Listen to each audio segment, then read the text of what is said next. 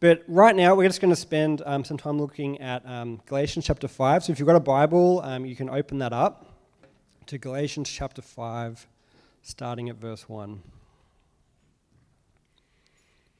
For freedom, Christ has set us free.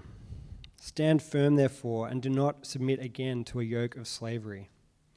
Look, I, Paul, say to you that if you accept circumcision, Christ will be of no advantage to you. I testify again to every man who accepts circumcision that he is obliged to keep the whole law. You are severed from Christ, you who would be justified by the law. You have fallen away from grace. For through the Spirit, by faith, we ourselves eagerly wait for the hope of righteousness. For in Christ Jesus, neither circumcision nor uncircumcision counts for anything, but only faith working through love. You are running well. Who hindered you from obeying the truth? This persuasion is not from him who calls you. A little leaven leavens the whole lump. I have confidence in the Lord that you will take note of you, and the one who is troubling you will bear the penalty, whoever he is. But if I, brothers, still preach circumcision, why am I being persecuted? In that case, the offense of the cross has been removed. I wish those who unsettle you would emasculate themselves. For you are called to freedom, brothers. Only do not use your freedom as an opportunity for the flesh, but through love serve one another. For the whole law is fulfilled in one word: you shall love your neighbor as yourself. But if you bite and devour one another, watch out that you are not consumed by one another. Well, good morning. Welcome, whether you're a member here at City Light or whether you're visiting for the first time. As we dive into the passage, if you are new or just visiting or new to Christianity more broadly, some of the stuff that was read out in that passage before may not immediately have made much sense, but I promise you as we get through it, it really will. At City Light, our practice here is to actually move through books of the Bible, passage by passage, because we want to hear what God is saying to us, not to simply decide what's already true and then to read that back into scriptures. And so we want to read things in context and understand what it meant to the original hearers, but also what God is saying to us in his word. And this morning, Paul has one really clear message. Paul is the author of the book here in Galatians, and there's one really clear point, and it's this: it is for freedom that Christ has set you free. It is for freedom that Christ has set you free. See, what is it that we are talking about when we talk about freedom? I think it's important that we have a clear understanding of what freedom is before you actually go about pursuing it. And I think that's a reasonably reasonable statement. When you're a child, you tend to think that the main vision of freedom is to be freed from restrictions.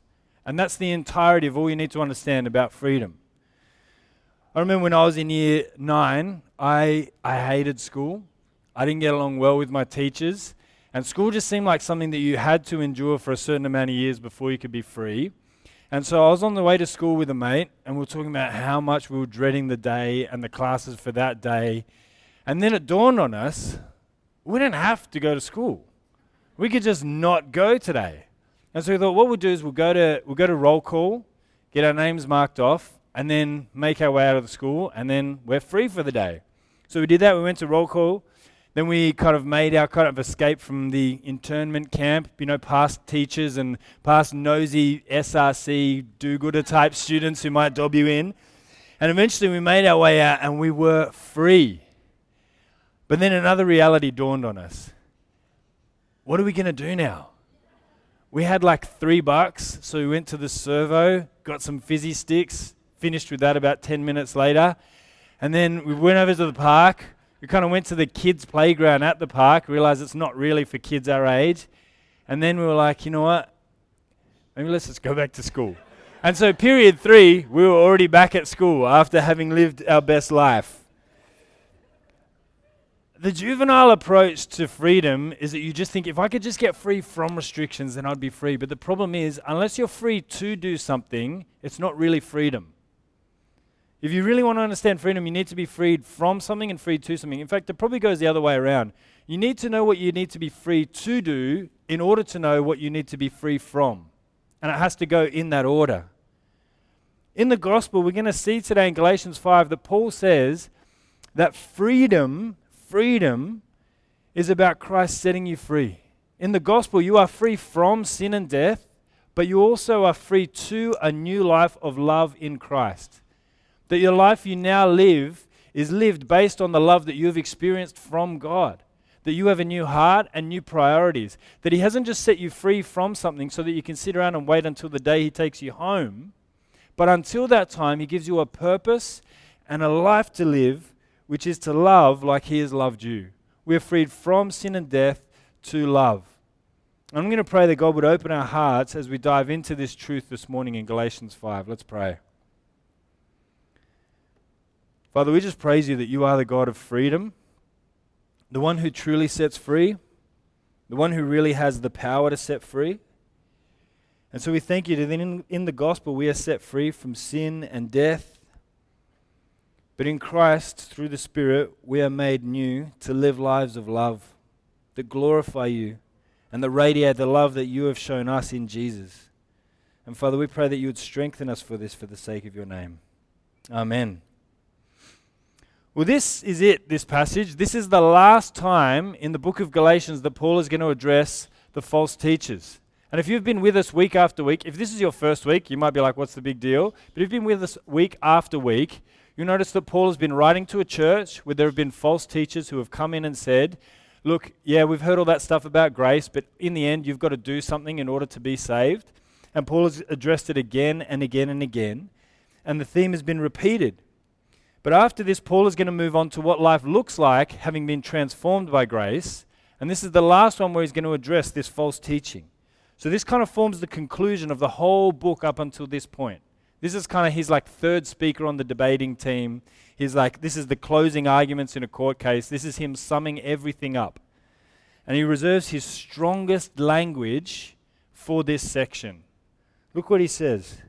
He says, for freedom, Christ has set us free. Stand firm, therefore, and do not submit again to a yoke of slavery. Look, I, Paul, say to you that if you accept circumcision, Christ will be of no advantage to you. I testify again to every man who accepts circumcision that he is obligated to keep the whole law. You are severed from Christ, you who would be justified by the law. You have fallen away from grace. For through the Spirit, by faith, we ourselves eagerly await the hope of righteousness. For in Christ Jesus neither circumcision nor uncircumcision counts for anything, but only faith working through love. In summary, Paul writes, it's for freedom that Christ has set you free, so don't go and submit again to a yoke of slavery. Jesus died and rose again so that you are no longer under the burden of religion. And Paul says you have been set free, so don't go back to trying to earn your way to God. Once you understand the gospel, you know it's not based on your works, you are set free by grace. And that's why he says, so if you accept this teaching that the false teachers are saying about the need to get circumcised in order to be right with God, he says if you accept that, Christ will be of no advantage to you.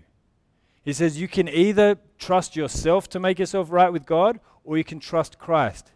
And he says if you go in for this teaching, and if you accept even just one part, that there's one thing you have to do under the law to be justified, well, it's all on you. Let me illustrate it kind of in this way. Imagine you are in a burning building, you're on the roof, and you are being winched away. And they're just winching you. They can't put you in the helicopter. I don't know how these things work. It's not important. It's not a real situation, okay? But you have like a carabiner clip that like attaches you to the, again, there's no rescue workers here anyway who can tell me different, so let's just go with that. But let's say you're being winched away, so you're attached to the helicopter by this harness. If you unclip yourself, if you take that small action in that moment to unclip yourself, your entire life now hangs upon your own ability to hold on to that line. It is now all on you. You can either trust in the clip or in yourself. There is no in between. Paul says here, if you go in for this works righteousness, if you trust that there is something that you must do to save yourself, well then it's all on you. And Christ is of no advantage to you.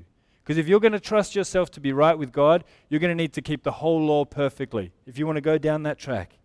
He says it's all or nothing. And so he's warning them, and then he goes all the way in on these false teachers. He goes in 2 feet, studs up, full musket. Galatians 5, 7 to 12, he says, you were running well. Who hindered you from obeying the truth?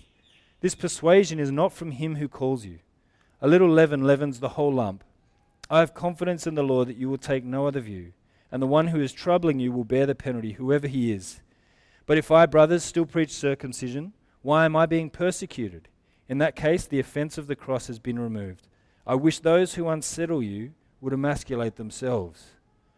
That is strong language. You didn't mishear that. That's in the Bible. Paul says these guys who are coming in preaching circumcision, I wish they'd go the whole way. He goes in on them. But more than that, he says, you were running well. And he says, and now you're tempted to move away from the truth. Or even maybe some of them who had never actually come to salvation will be tempted to trust in this teaching instead of the gospel. And he says, a little leaven leavens the whole lump. He's quoting Jesus here. And he's saying, if you're cooking with just a little bit of leaven, it only takes a tiny bit to make its way through the whole batch. And he's saying, with this false teaching, if you permit even a tiny bit of it, it's going to pollute the whole church. He says, you cannot tolerate it. This is false teaching and it's anti-gospel. And he says, you have to deal with it. And he also says, I have confidence in the Lord that you will. That as you hear the truth and you hold it up against the lies, that you'll be discerning enough to see that this is false teaching and it needs to be cast out. And he prays then that the false teacher would face the penalty of it and be cast out of community. Because Paul says at the end of this, that he says, if I still preach circumcision, why am I being persecuted? In that case, the offense of the cross has been removed. Now, what is this about? Paul was persecuted, and he was persecuted for preaching the gospel of grace. Some of us over this term have been reading through the book of Acts, and if you have, you've seen that in Paul's missionary journeys, what his MO is that he'll go to a city, and he'll start in the synagogues where his fellow Jewish people meet, and he'll preach the gospel there, and what will usually happen is a few people will believe, but a whole bunch will get really angry about it, and they'll kick him out of the city.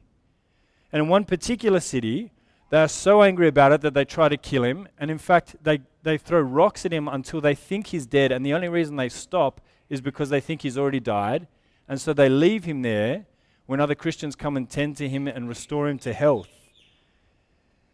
And so here, Paul was persecuted horrifically for preaching the gospel of grace. That's why he says here, look, if I just preach this message of circumcision and being justified by the law, why would I still be being persecuted? No, everywhere he goes, he preaches grace and he faces opposition for it. And why? Because grace is offensive.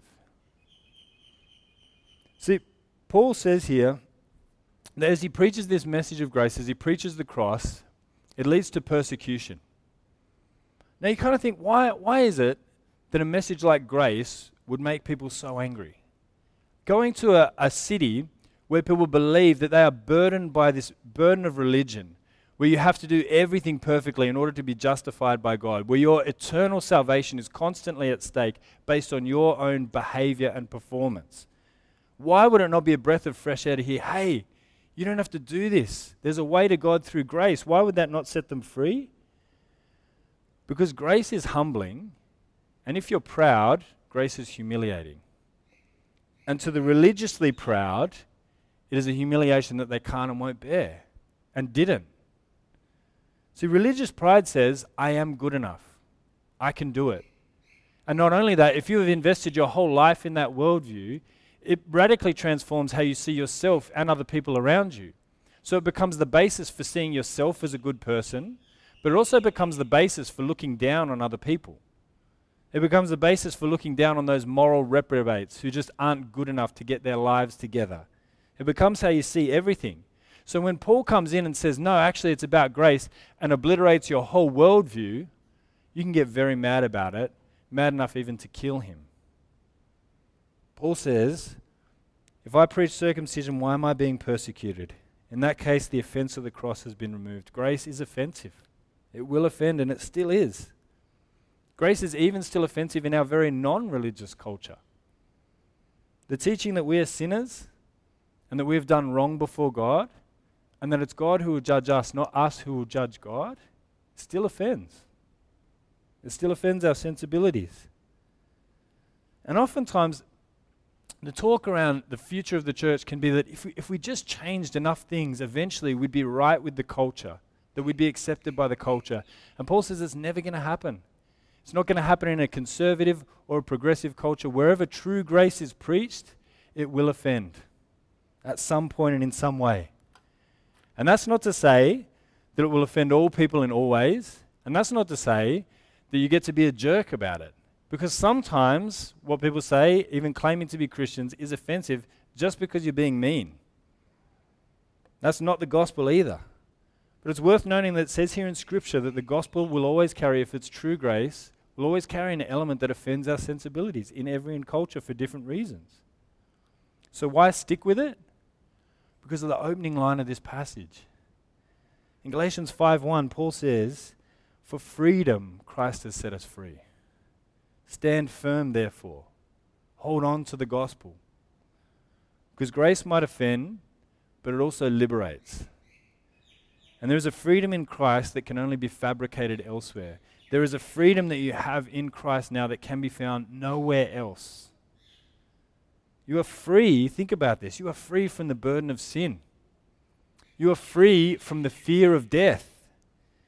You are free from the burden of identity and constantly wondering who am I genuinely and who am I supposed to be. Free from the burden of purpose, of what is this life about? Am I doing the right things? In the gospel, you're not just free from this, but free from the old way of life. You're free from slavery to approval and to constantly seeking out others to approve of you no matter what you do. You're free from the slavery of status and career and money and the grind and hustle and trying to get the next thing and the next thing and the next thing. You're free from the burden of slavery to pleasure and the need to always have nice things. You're free from the burden of control and the illusion that somehow if you just do the right things, you can get everything in this life under control. So Paul says, stand firm on the gospel of freedom. Hold fast to it. Don't depart to it. Don't be swayed by false teachers.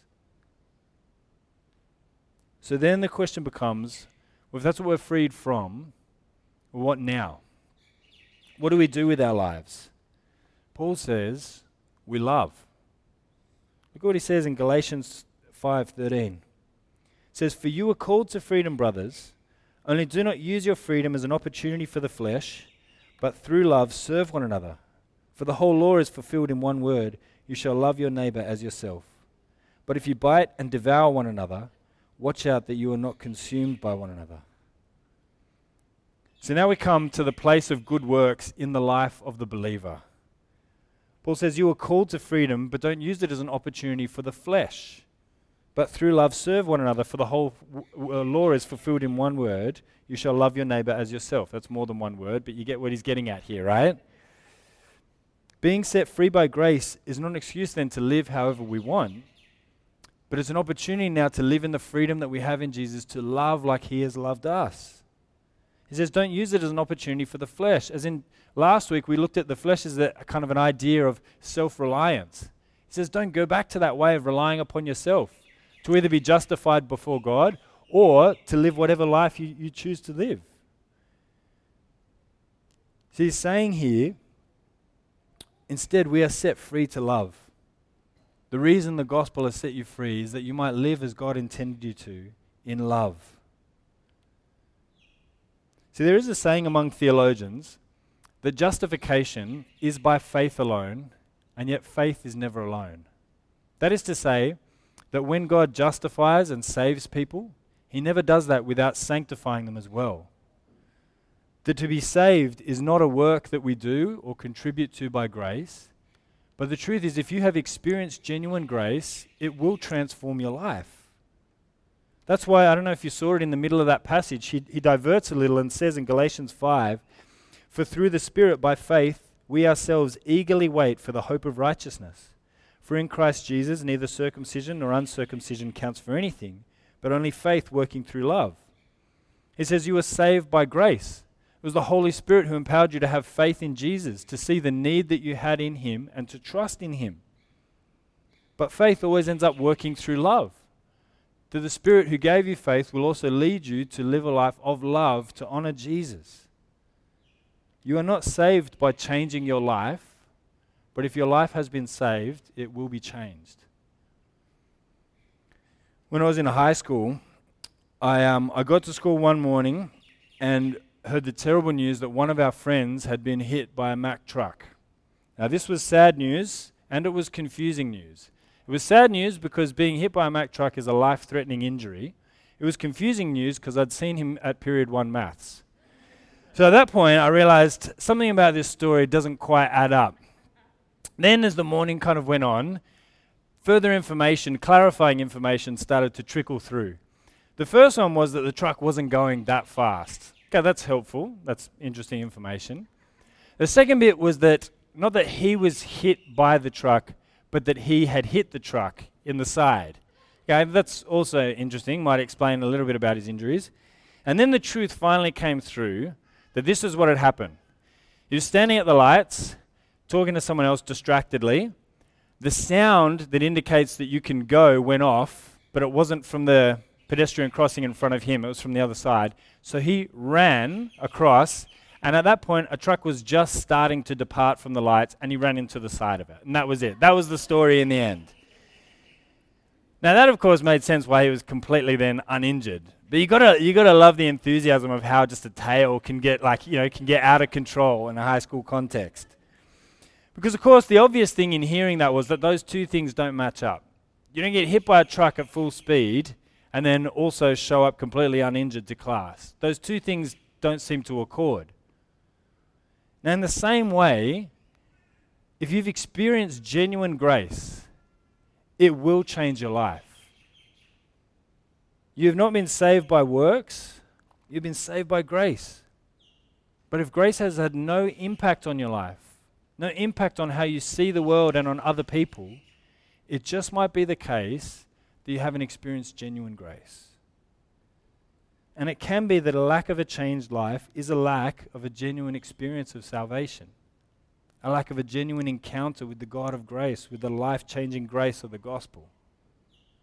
Now at this point you might just say, well, isn't this just semantics? This is kind of Works 2.0 all over again.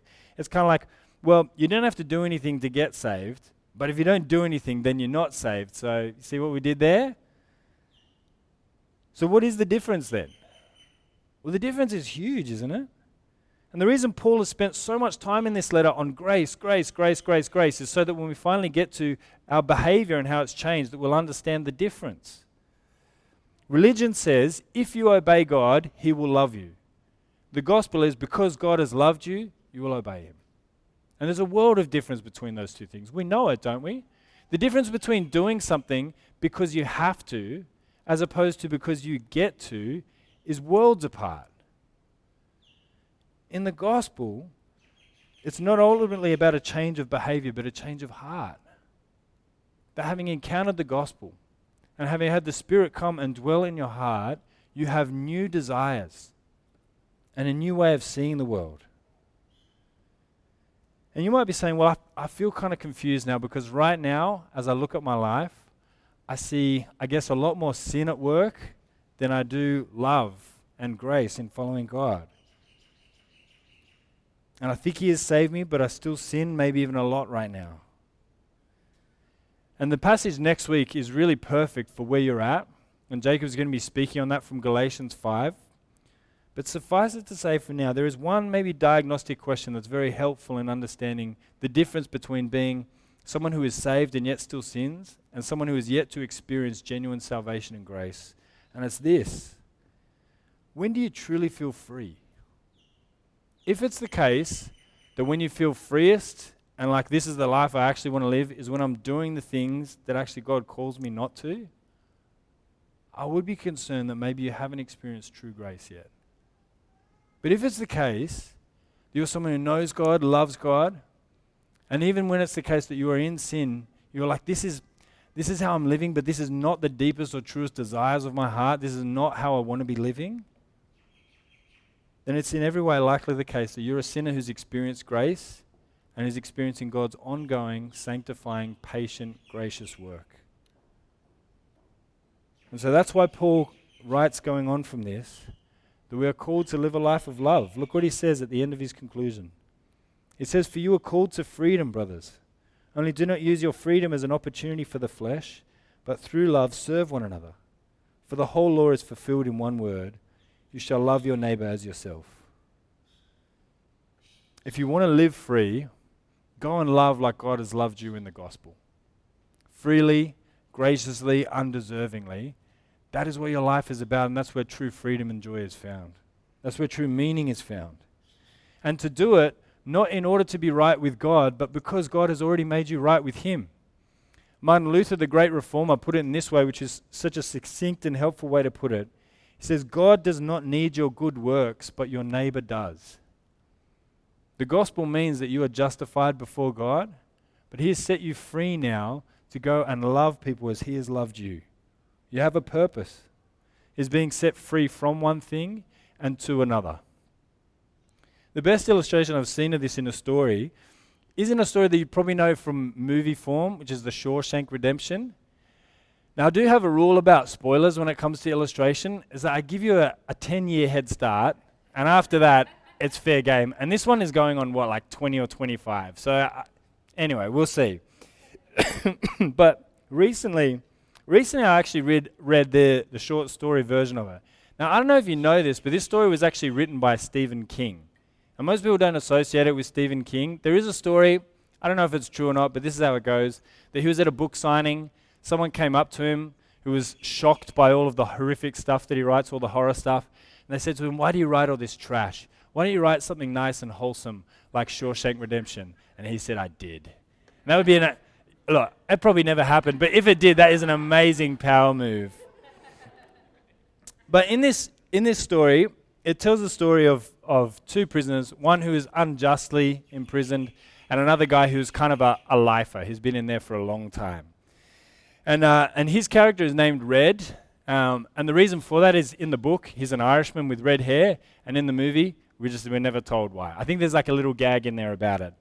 But basically, what happens is that many of the lifers who are in there, once they get out of jail, having been freed from jail, they actually find that life outside is even worse, and they often reperpetrate just to get back inside to a familiar way of living. Because they get out, and because they've not been freed to anything particularly, they feel like life outside is worse than inside.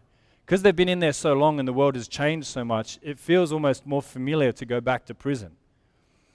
But at the end of Red's sentence, he's finally free, and his friend Andy Dufresne has gained his freedom.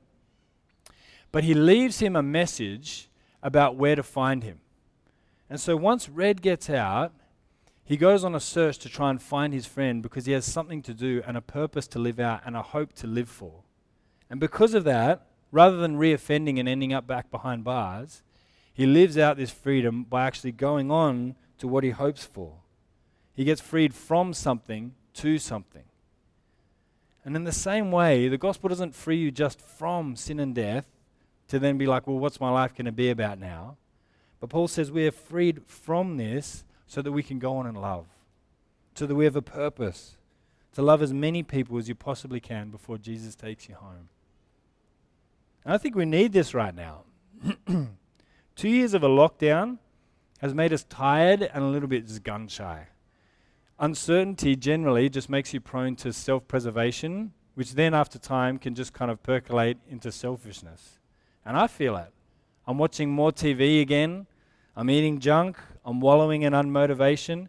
The sickness carousel is just like, it just drags you down. We're now into our second cycle. So the whole family has gone through. And it only just dawned on me this morning now with another kid sick that we're not at the end of the cycle. We're at the beginning of the next one. So that's going to be fun. And any of you who've been on that merry-go-round as well are just starting to feel like, at that point you just feel like, what's the point? I just feel tempted to just be like, I'm just going to look after me now. And we can lose and forget our calling, that we were saved and put here to live like Christ and to love as many people as we possibly can before we go home. To love our neighbor as ourselves, and that's true freedom. John Wesley, who was a minister and part of the revival in the 18th century in England, wrote down his life statement as this: to glorify God by doing all the good I can, by all the means I can, in all the ways I can, in all the places I can, at all the times I can, to all the people I can. Even reading that might sound exhausting. But that's freedom, isn't it? That's what we're set free for. To love like Christ has loved us. And we are still human and we have limitations. And so you're going to need to rest and to manage that, of course. But freedom is found in living like Christ. That's the purpose that we're now given. Grace has set us free to love others as well as we can, even as sinful and broken people. And so could I put this challenge to you this week, that despite everything that's going on and all the chaos and all of the distraction and all of the uncertainty, to this week just think, how is it that God might use me to do some good and to love my neighbor as myself this week? And maybe even to shrink it down, to think of it in this way. Who is one person in your workplace or in your home or in your community group that you could do good to this week? And to go about doing that and to see whether or not this is the kind of freedom that Christ has called you to. And to see if week on week He might not make us into the kind of people who love others as ourselves and who find in this freedom and who find in this the purpose for our life, that we were called to live this way because Christ has set us free.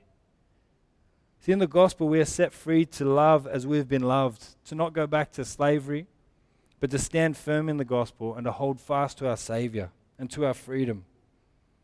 And may we be free, because it is for freedom that Christ has set us free. Let's pray together. Father, we pray that by your Spirit, you would strengthen us to love as Christ has loved us, to serve as Christ has served us, and to live out your calling on our lives. Father, I pray for those who are here and feeling weary and worn down, that you would renew their strength and grant them rest and grant them fresh courage to follow Jesus. And Father, we pray that you would make us a loving people, that our deepest desire would be to honor Jesus and to live out the freedom that has been won for us in Christ. And Father, we pray all of these things for the sake of your holy name. Amen.